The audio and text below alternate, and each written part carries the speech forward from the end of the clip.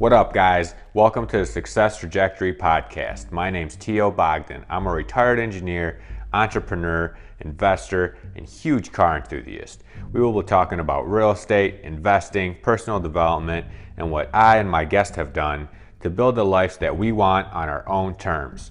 My goal is to help people find their own path to their own success trajectory. Let's get started.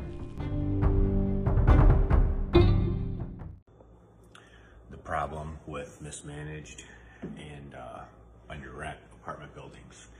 So obviously it's not the rent or the mismanagement, which I guess it is, right? That's the root cause. But the biggest problem is being able to get a loan on it and leverage it properly, right?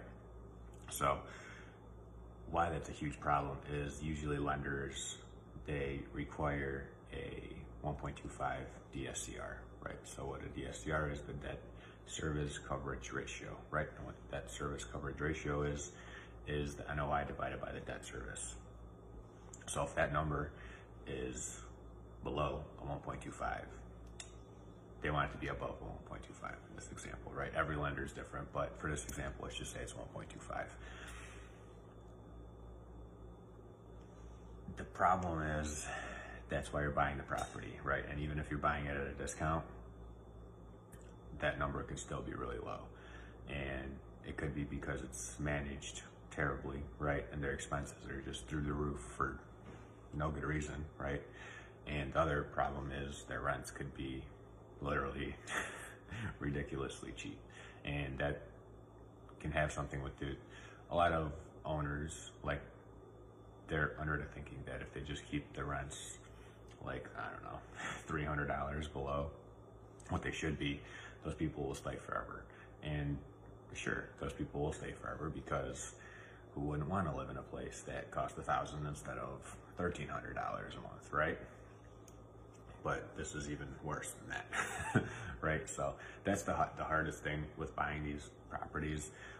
Obviously you can buy them in cash, but then you're even more money out. So the way to kind of rectify that is mostly with smaller deals. With bigger deals, you can kind of underwrite it off of the pro forma, and the bank can see the upside, and they're willing to pay a little higher, right? But with smaller deals like this one, the only way to fix it is really to bring more money to the table, right? So you bring a higher down payment, and by bringing a higher down payment, you bring the loan amount down, which brings the monthly payment down, right? So you keep the, let's just say you keep the NOI the same, but you bring the debt service down. So when you divide that out, you can get closer to that 1.25 or above it.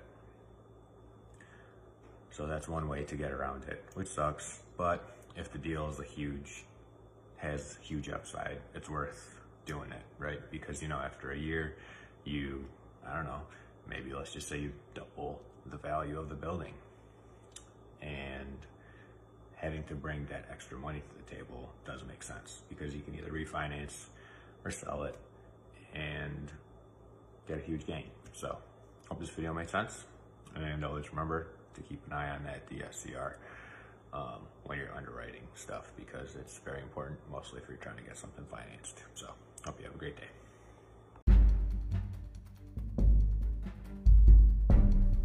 Hey, thank you for listening to the Success Trajectory Podcast. Don't forget to subscribe, leave a review, and tell your friends about us. For more content, you can follow me on Instagram at RealTOBogdan, and everywhere else, Facebook, LinkedIn, and YouTube, T.O. Bogdan. Thanks again, and I'll see you on the next one.